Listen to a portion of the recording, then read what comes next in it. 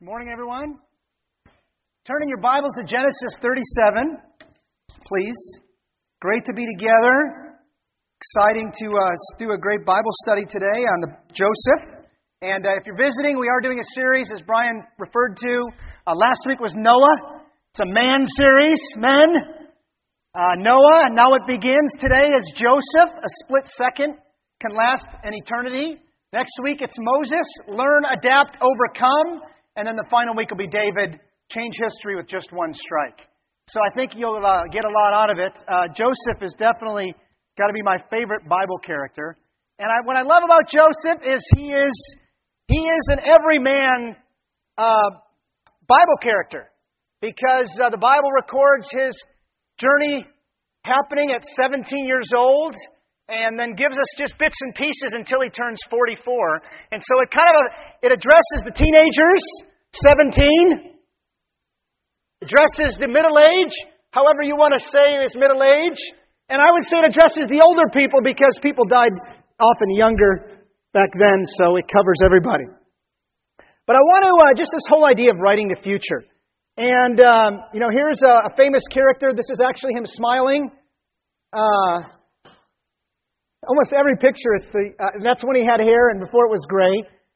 But he's a really interesting character. He's probably been written about more than almost anybody. And Winston Churchill was in British politics for many, many years, in and out of different offices, was a very aggressive man. And the war came. At the beginning of the war, the prime minister that was there was very passive. And they're like, "Where's Winston?" And they pull him on in. And he comes in, and it's the only country in Europe that didn't give up or give in, Britain, out of all the countries. And he got America to help and got America out of isolationism in World War II and helped win the war for Europe and just the World War as well. And he says here, attitude is a little thing that makes a big difference.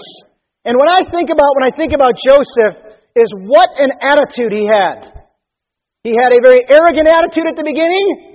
He went through some incredible humbling over those 27 years. And yet you see the final product of what happened to him is just absolutely amazing. And Winston Churchill, he said this. He says, "History will be kind to me because I intend to write it." And you got to love his spirit of being in the moment. You know, right after the war was over, many of you probably don't know this, but right after the war was won, he went to be reelected again, thinking, "I'm going to win. I just won the war. I saved the island." And they voted him out of office. And he was heartbroken. And he said to his wife, he says, "Winnie, they don't love me anymore." And this is really interesting. He was called into Parliament around his 80th birthday, 9 years after the war was over. And they were giving him a big standing ovation and cheering him on. And he said in his British accent, which I will not try, he says, "I have never accepted what many people have kindly said, namely that I inspired the nation. Their will was resolute and remorseless, and as it proved, unconquerable. It fell to me to express it." He says, "It was the nation and the race dwelling all round the globe that had the lion's heart. I had the luck to be called upon to give the roar." And he said this at 80 years old, dying just 10 years later at 90. And I love that last statement he said. He said, "I had the luck to be called upon to give the roar." And that really is the life of a true Christian. If you know God or you're wanting to know God, you have the luck to be called upon to inspire your family, to inspire your extended family, to inspire strangers, to change people's lives by the stand you take in seeing God. Here, let me just give you a little background about Joseph. Joseph was 11 of 12 sons. And Joseph, I don't have time to tell the story because there's a lot to tell. But Joseph, his mom was the guy that his dad wanted to marry, and through a bunch of circumstances, he married her sister first and didn't want to marry her. And then the woman he wanted to marry, he had to wait 7 more years for. And then when he married her, he couldn't have children. And so then she pulled a Sarah and said, "Well, sleep with her. Give me some kids anyway." And it just on and on and on. Well, 10 kids later, number 11, Joseph comes along. And Jacob was an old man now, and he was so blown away, so thankful to God, that unfortunately he favored him. And he even made it public to his brothers. His brothers knew it. Joseph knew it. In fact, his name, Joseph, means the Lord added. And meaning, they just couldn't believe that after all of this, all the barrenness, all the heartache, all the heartbreak, the Lord gave Rachel a son. And Joseph was born in old age to Jacob. And, he made him this special jacket, and he babied him. In fact, this is an interesting fact. When Jacob was going back to face Esau, he put his little baby Joseph was near the back, just so that nothing would happen to him. He favored him, and it embittered his brothers incredibly. And incensed them. And it says in the book of Acts, chapter 7, and this is kind of the premise for what I want you to think about today. It says, because the patriarchs were jealous, so they're telling the history now many thousands of years, hundreds of years later. He says, because the patriarchs, that's his brothers, were jealous of Joseph, they sold him as a slave into Egypt, but God was with him, and God rescued him from all his troubles. He gave Joseph wisdom and enabled him to gain the goodwill of Pharaoh, king of Egypt, so he made him ruler over Egypt and all his palace. So right here, in just those short 2 verses, almost 30 years of Joseph's life was told. And the thing I want you to realize, that it was God working behind the scenes. It took Joseph a while to see it, but you and I are part of a bigger picture, that's part of a bigger picture, that's part of a bigger picture, that much of the mosaic, much of the canvas, we will not be able to see until heaven. Oh, okay, God. Now I see why this and this and this happened.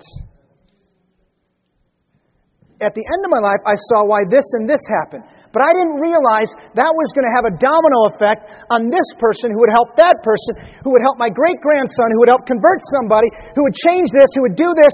We have no idea the impact of our life if we're really willing to see God.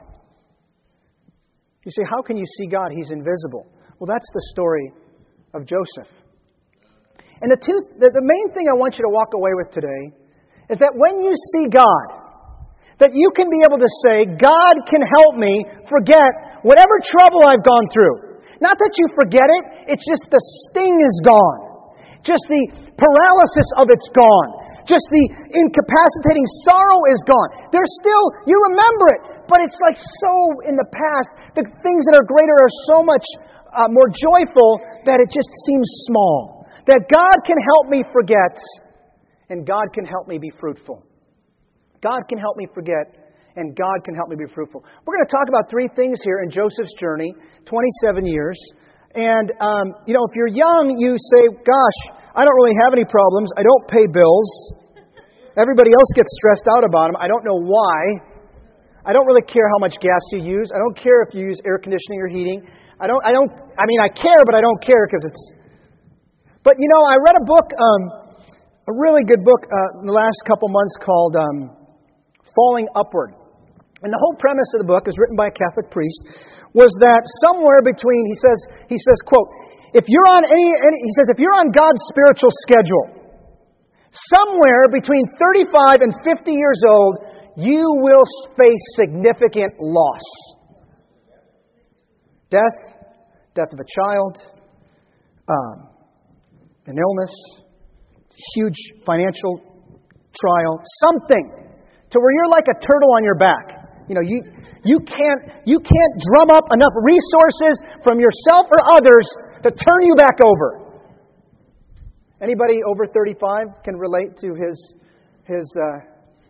well, yeah, it's true.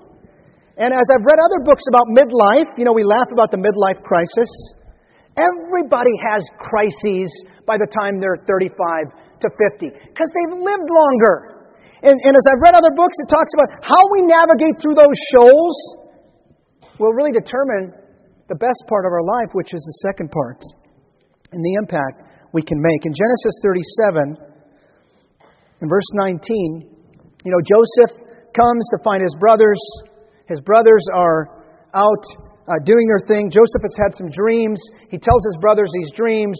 You're going to bow down to me. I'm just saying. I know. In fact, it was so bad. His arrogance was, as the Bible says the word, overweening pride. Like it was so strong. Even his dad rebuked him. What are you saying? Joseph, stop it. You think Mom and I are going to bow down too? She's like, I'm just saying. I just had a dream. I don't know. So Joseph comes up. His brothers are out shepherding. And they're very bitter. And it says in verse 19 of Genesis 37, here comes that dreamer, they said to each other. Come now, let's kill him and throw him into one of these cisterns and say that a ferocious animal devoured him. And then we'll see what comes of his dreams. When Reuben heard this, one of the brothers, he tried to rescue him from their hands. Let's not take his life, he said. Don't shed any blood. Throw him into the cistern here in the desert, but don't lay a hand on him. Reuben said this to rescue him from them and take him back to his father. Go, Reuben. So when Joseph came to his brothers, they stripped him of his robe, the richly ornamented robe he was wearing. And they took him and threw him into the cistern. Now the cistern was empty, and there was no water in it. And so the story goes on. They go back to the dad. They take the robe. They kill a goat. They pour the goat's blood on the robe. They take it back to their dad. Can you imagine the guilt they must have felt those 30 years? And their dad, in verse 34, when he heard the story that they made up, that he was killed, it says, then Jacob tore his clothes, put on sackcloth, and mourned his son for many days. All his sons and daughters came to comfort him, but he refused to be comforted. No, he said, in mourning will I go down to the grave to my son. So his father wept for him. But look at this next line. Meanwhile, see, in God's story, there's always things going on behind the scenes that we cannot see. And at the time, they seem overwhelming and really negative, or just seem completely insignificant. But God, the great playwright, is behind the scenes working out things to His glory all the time. And it says, meanwhile, a little bit farther down, he says, the Midianites sold Joseph in Egypt to Potiphar, one of Pharaoh's officials, the captain of the guard. God was guiding and working out all the details. It was purposeful that they were sold into slavery. It was God's plan that Reuben stood up for him before they killed him. It was God working behind the scenes. And I think, when I think about this, everybody in this room has or will fall into wells, or be thrown by somebody else. Some other circumstance of your life, the people you live with, your situation, or you fell in yourself, or you jumped in. You were so discouraged. Everybody is going to end up in the well or hitting walls. And it's this whole cycle of the Christian life. It's the whole cycle of life. Except most people go into the well and then they turn to other addictions to try to deal with the darkness in the well. Or they hit a wall and they turn to immerse themselves in other things to avoid real pain that's in their life. But it's this cycle all throughout life. From wells to walls, back to wells, back to walls. And sometimes you get out of the well and you're like, yes! Relief! Easy street. Now my life, it was mine. It's working. Just to hit a wall. I didn't see that coming. I didn't see that there. And that's really what's happening here to Joseph. And you look in chapter 39, a little bit farther down. It says, the Lord was with Joseph. So it looked really bad. And when it looks really bad, we have a choice. We can either give in to our emotions and go down the negative slippery slope of faithlessness, fatality, anxiety, worry, ignoring, avoidance, or we can choose to worship God. You don't think Joseph was praying in that well after he yelled for his brothers and they wouldn't come, they wouldn't take him out? You don't think he was praying as they shackled him around the neck or around the legs and he got hooked and was just walking into Egypt and his brothers are going in one direction and he's looking back and he can't see him anymore? He's 17 years old. I mean, don't you I mean, don't you remember being 17? Those of you that are a little bit older than 17 and 17, don't you know what I'm talking about right here? I mean, you don't know a lot yet. And that's good and bad. But can you imagine his heart as his brothers are leaving and he's with these Midianites and he's being sold as a slave, heading off into a foreign land, away from his family, away from his worship, away from everything? Who was there to hold Joseph accountable going forward? Who was there to give him encouragement? Who was there to look in on him? Who was there to cheer him on through his 20s? It says the Lord was with Joseph, and he prospered.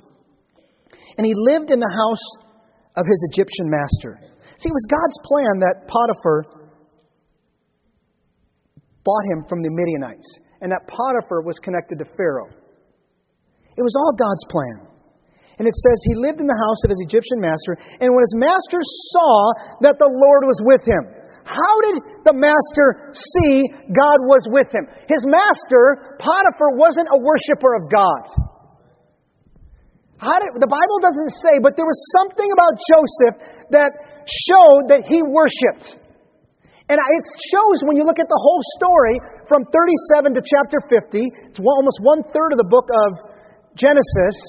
It shows that when called upon, and we'll look at this in a moment, when called upon to take credit, when called upon for help, he says, I can't do it, only God.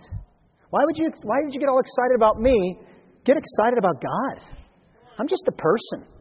So, though the story doesn't tell us the details, somehow or another, Potiphar and or the other guards and or the other slaves and or the other servants knew Joseph worshipped God. You know, it's easy to worship God when things are going well in your life. Because you can see God. You go, what are you talking about? He's invisible. Yeah, but you can see the cascading blessings. And God is so good during those times, isn't He? Well, He's so good all the time. But we feel that God is so good during those times. And so we feel often like worshiping. And even our worship is different when we feel God is with us. But when isn't God with us? God is always there. We just have to see Him. And when we're in the wells, we have to worship. When we're hitting walls, we have to worship. When we're in between the wells and the walls, that's not the time to pack it up and go, I know I need to worship, but I don't feel the need to. Because when we're in the wells and we're hitting the walls, we have a harder time seeing God. You know, I've been listening to the Psalms. You know, Brian told me that I'm a Proverbs guy. He's a Psalms guy. I'm more black and white. I'm more practical. He's more spiritual. No, he didn't say that. He's more musical, spiritual, poetic. Brian, I've become a Psalms guy. Every morning I get up, I put on my headphones right when I wake up to multitask, use the time wisely as I'm brushing my teeth and flossing. You don't have to visualize. I'm just telling you. And I look bad. And, the whole 9 yards. And I kick on, try to listen to 10 Psalms. Just to kind of get my mind. And I've become a Psalms guy.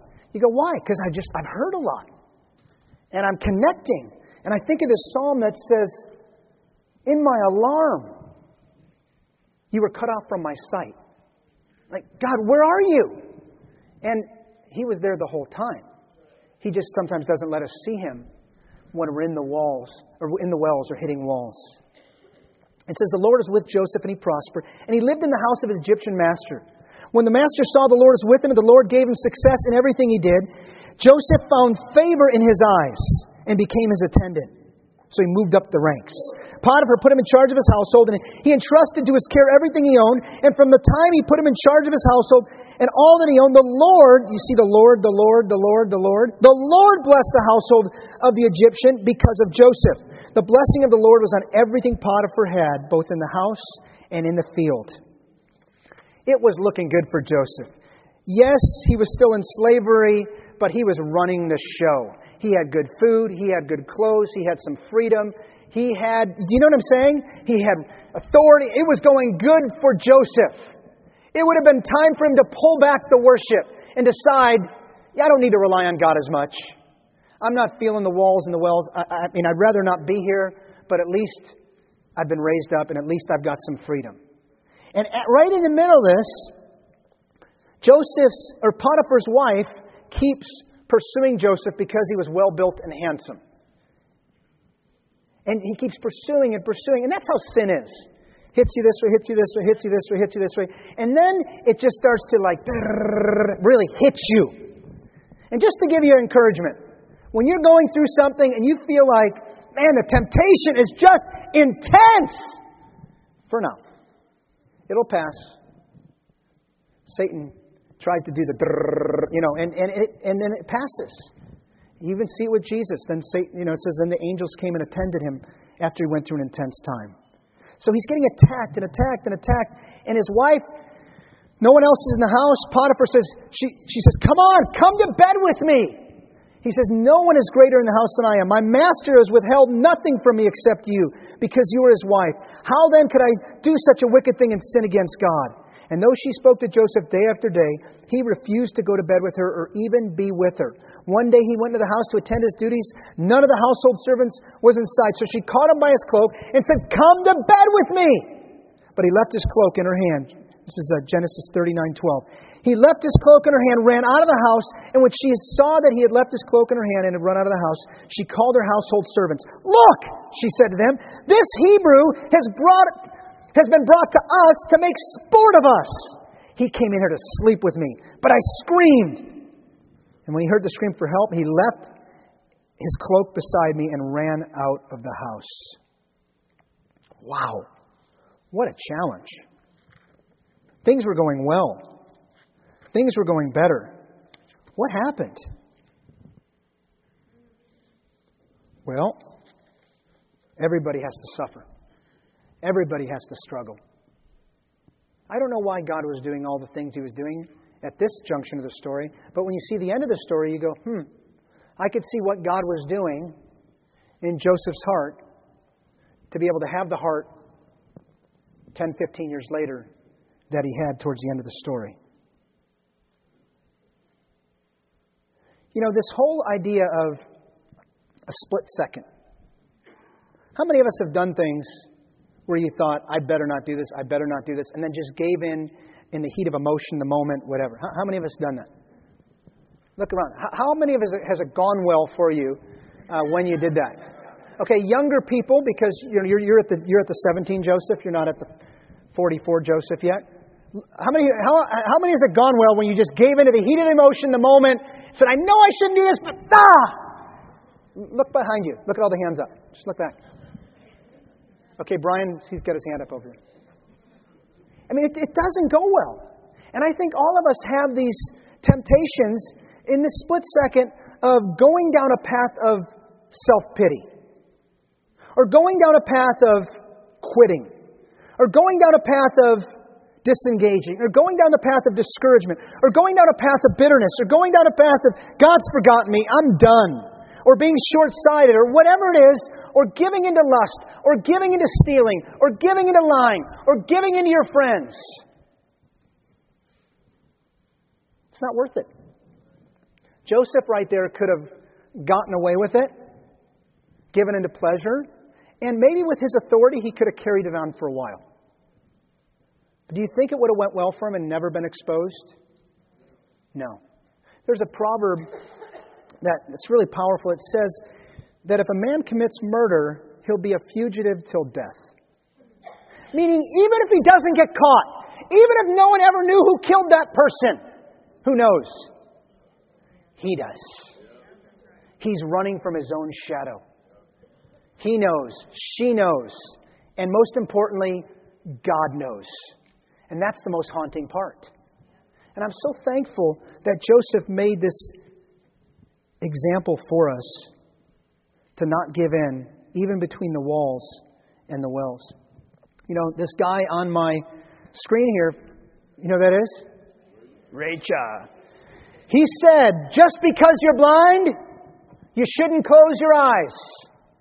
And Ray Charles impacted Elvis Presley, impacted Aretha Franklin, impacted Michael Jackson. I mean, he was the Godfather. But what's interesting about him, he became blind because of an accident at the age of 7. So up to 7 years old, he could see.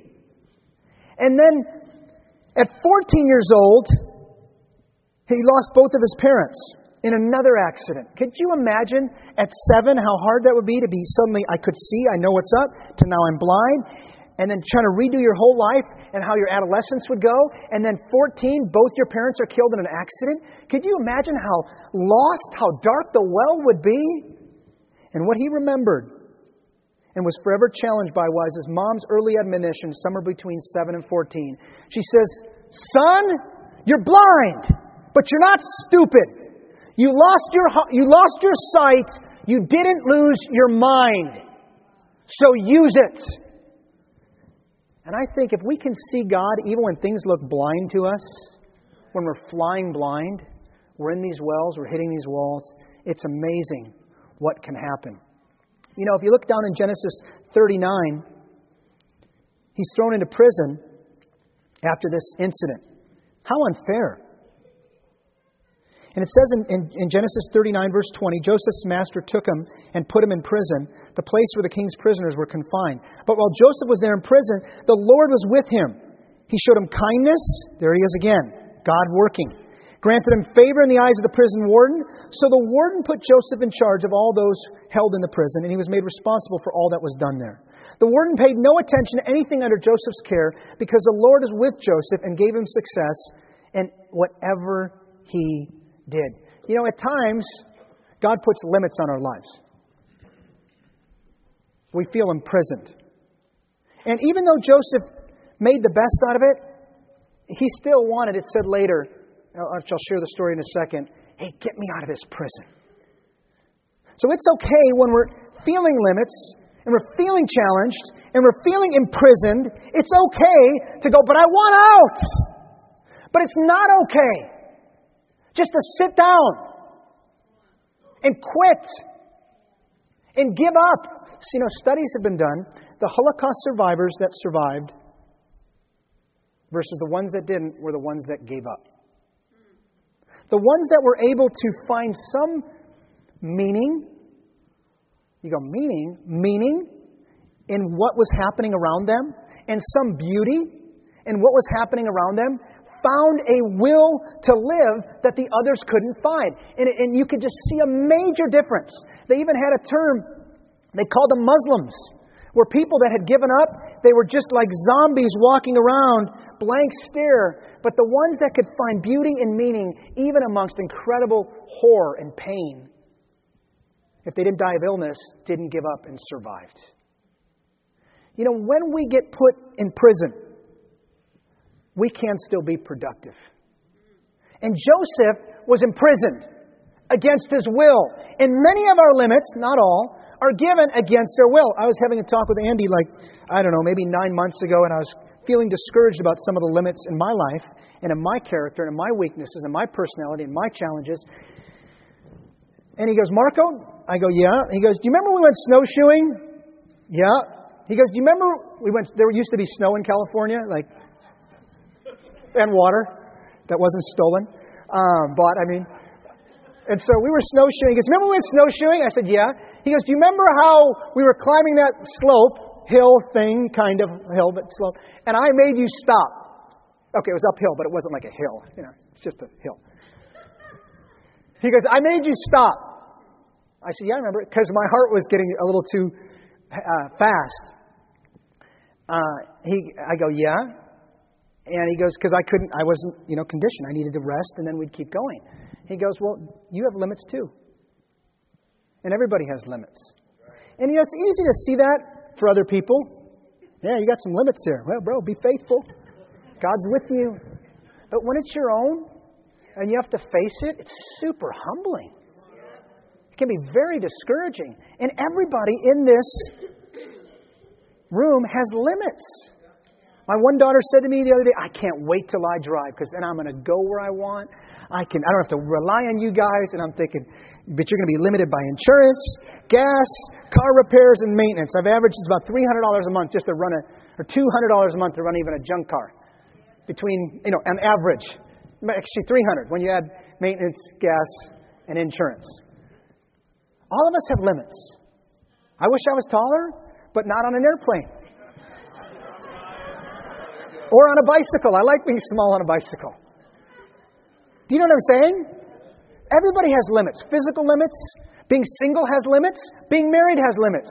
Having kids has limits. Not having kids has limits. Your job financially has limits. Everything has limits. But what we do when we're in prison, when we're limited, if we can still be productive, it's amazing what God can do. I'm so proud of Ken and Lena Chow. I really respect them. I don't think they're here today, but I've thought about them a lot. Ken and I have been friends since we were single. I knew Ken back maybe when I was 20 years old. And we met. I remember the day we met him. A bunch of single brothers went up to San Francisco to a conference, and he came running out. He came out of his house, and then Ken kind of went, "Hey!"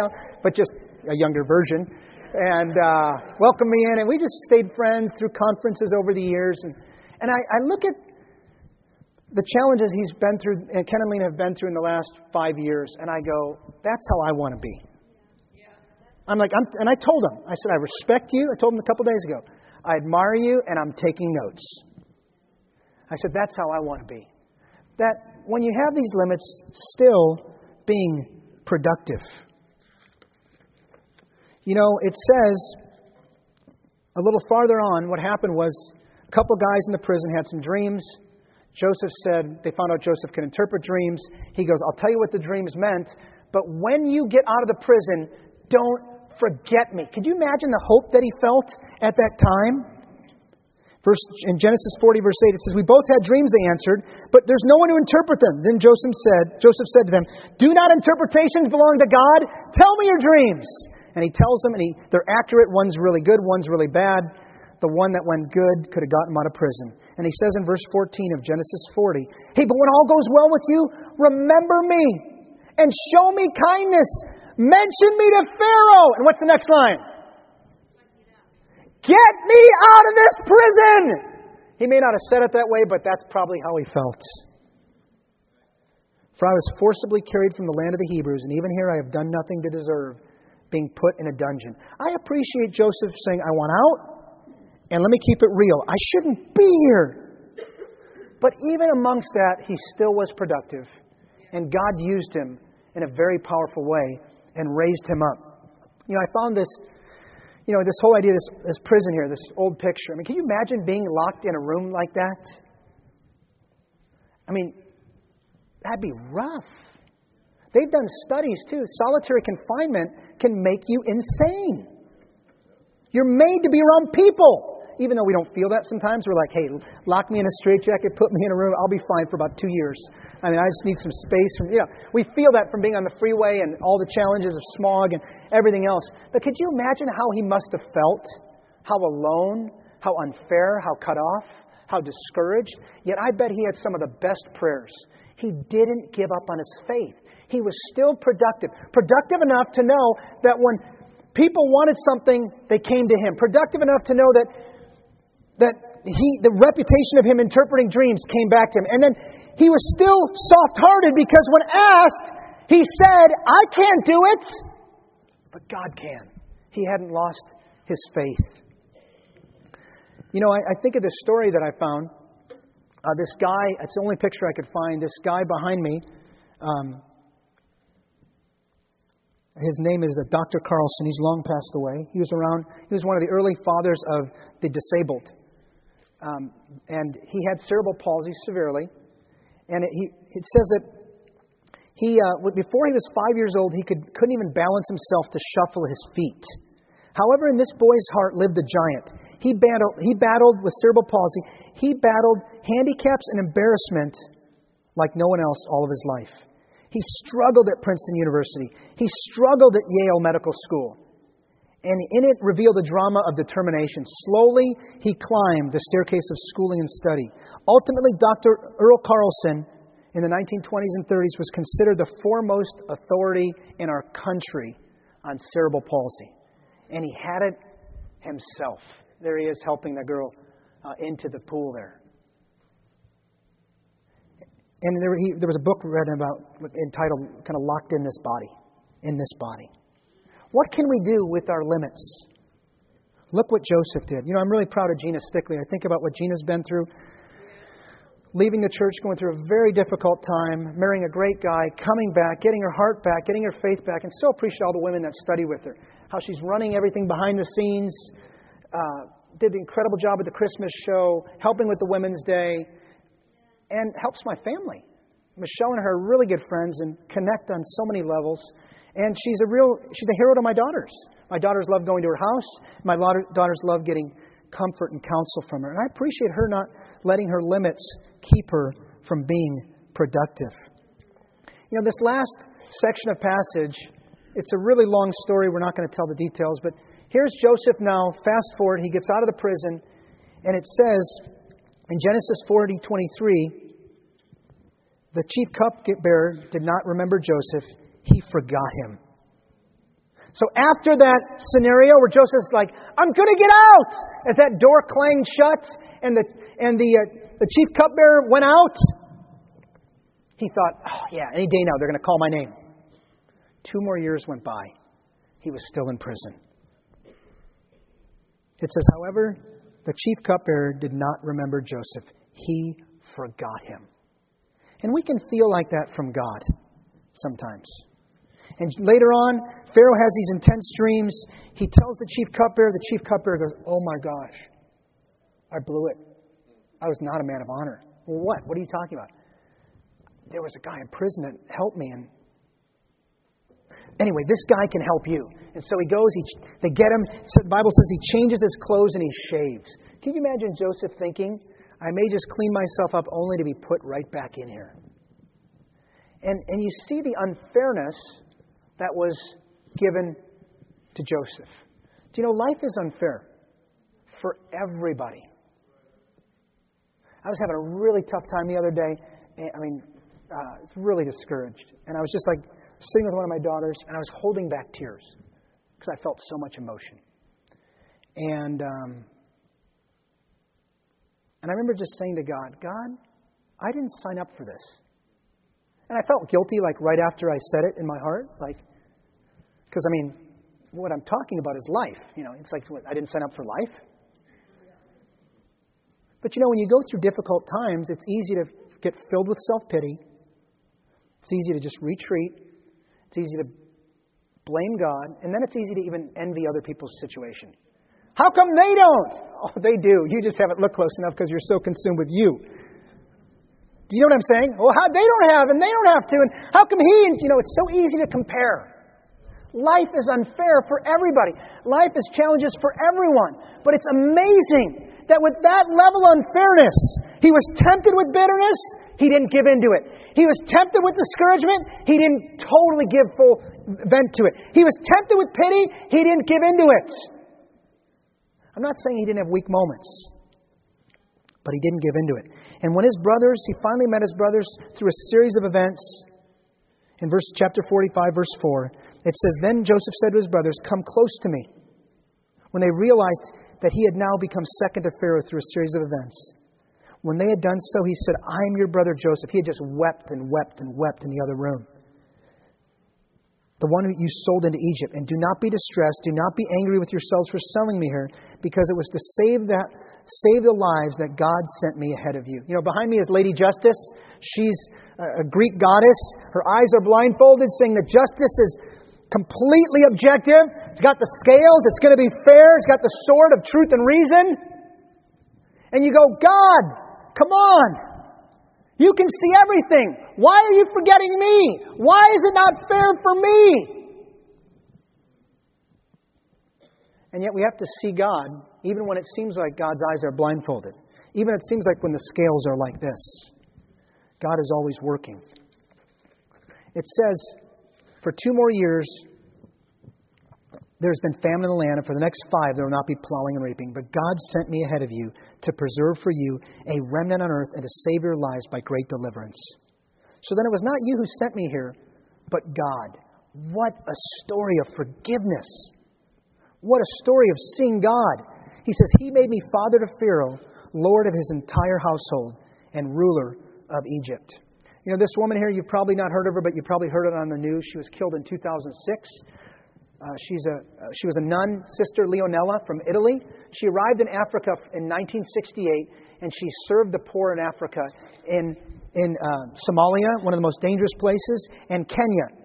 And in 2002, she began a nursing school at a children's hospital in Mogadishu. Remember Mogadishu, Black Hawk Down? Remember Mogadishu? We pulled all our troops out and said, we're not getting involved. This Somalia is just crazy. That's where all the pirates are coming from now. Just lawless. Well, she was there in 2002, opened a children's hospital, and nursing school in Mogadishu. She was joyful, easily approachable, open, generous, and always available for others, one of the other nuns said. But she was aware of the dangers in Somalia, and it did not stop her from serving others. On Sunday morning, September 17, 2006, so 7 years ago, she was gunned down by assassins as she walked 30 feet from the Mogadishu hospital to one of the other nuns' homes. Sister Leonella used to joke that there was a bullet with her name engraved on it. And when the bullet came, she used her last breaths to forgive those responsible for her death. One of the other nuns were the first to reach her, and as she's lying on the ground in her last gasps, still alive, cold sweat, other nuns, we held hands, looked at each other, and before turning out like a little candle, 3 times she repeated as she looked up to me, forgive, forgive, forgive. And then she breathed her last. That's what Joseph did. How powerful. How did he have that kind of spirit? Well, look at what God did to him. From the wells, to the walls, to the prison, to the unfairness. And I just want to close with this verse, which is so powerful. Before Joseph knew the end of the story, and before the famine began, Pharaoh said, here's your wife. And he's like, all right, not going to get much else. So sure, come on. He marries this woman. And he has 2 sons. And he named his firstborn son Manasseh. And he said, it is because God has made me forget all my trouble and all my father's household. He was so heartbroken. He hadn't met his brothers yet. He was so heartbroken about his family and his brothers and his father. I'll never see him again. I don't know if they're alive. I don't know anything about them. But God's allowed me to work through it. And the second son he named Ephraim. And he said, it is because God has made me fruitful in my land of suffering. And I want you to think about that today. That no matter what you're going through or you will go through, these split-second decisions we make to what fork of the road we're going to go down to make all the decision in the world in our lives, our future, our eternal impact. And no matter what we go through, if we're willing to see God, God can always help us forget. And God can always help us be fruitful. Thank you.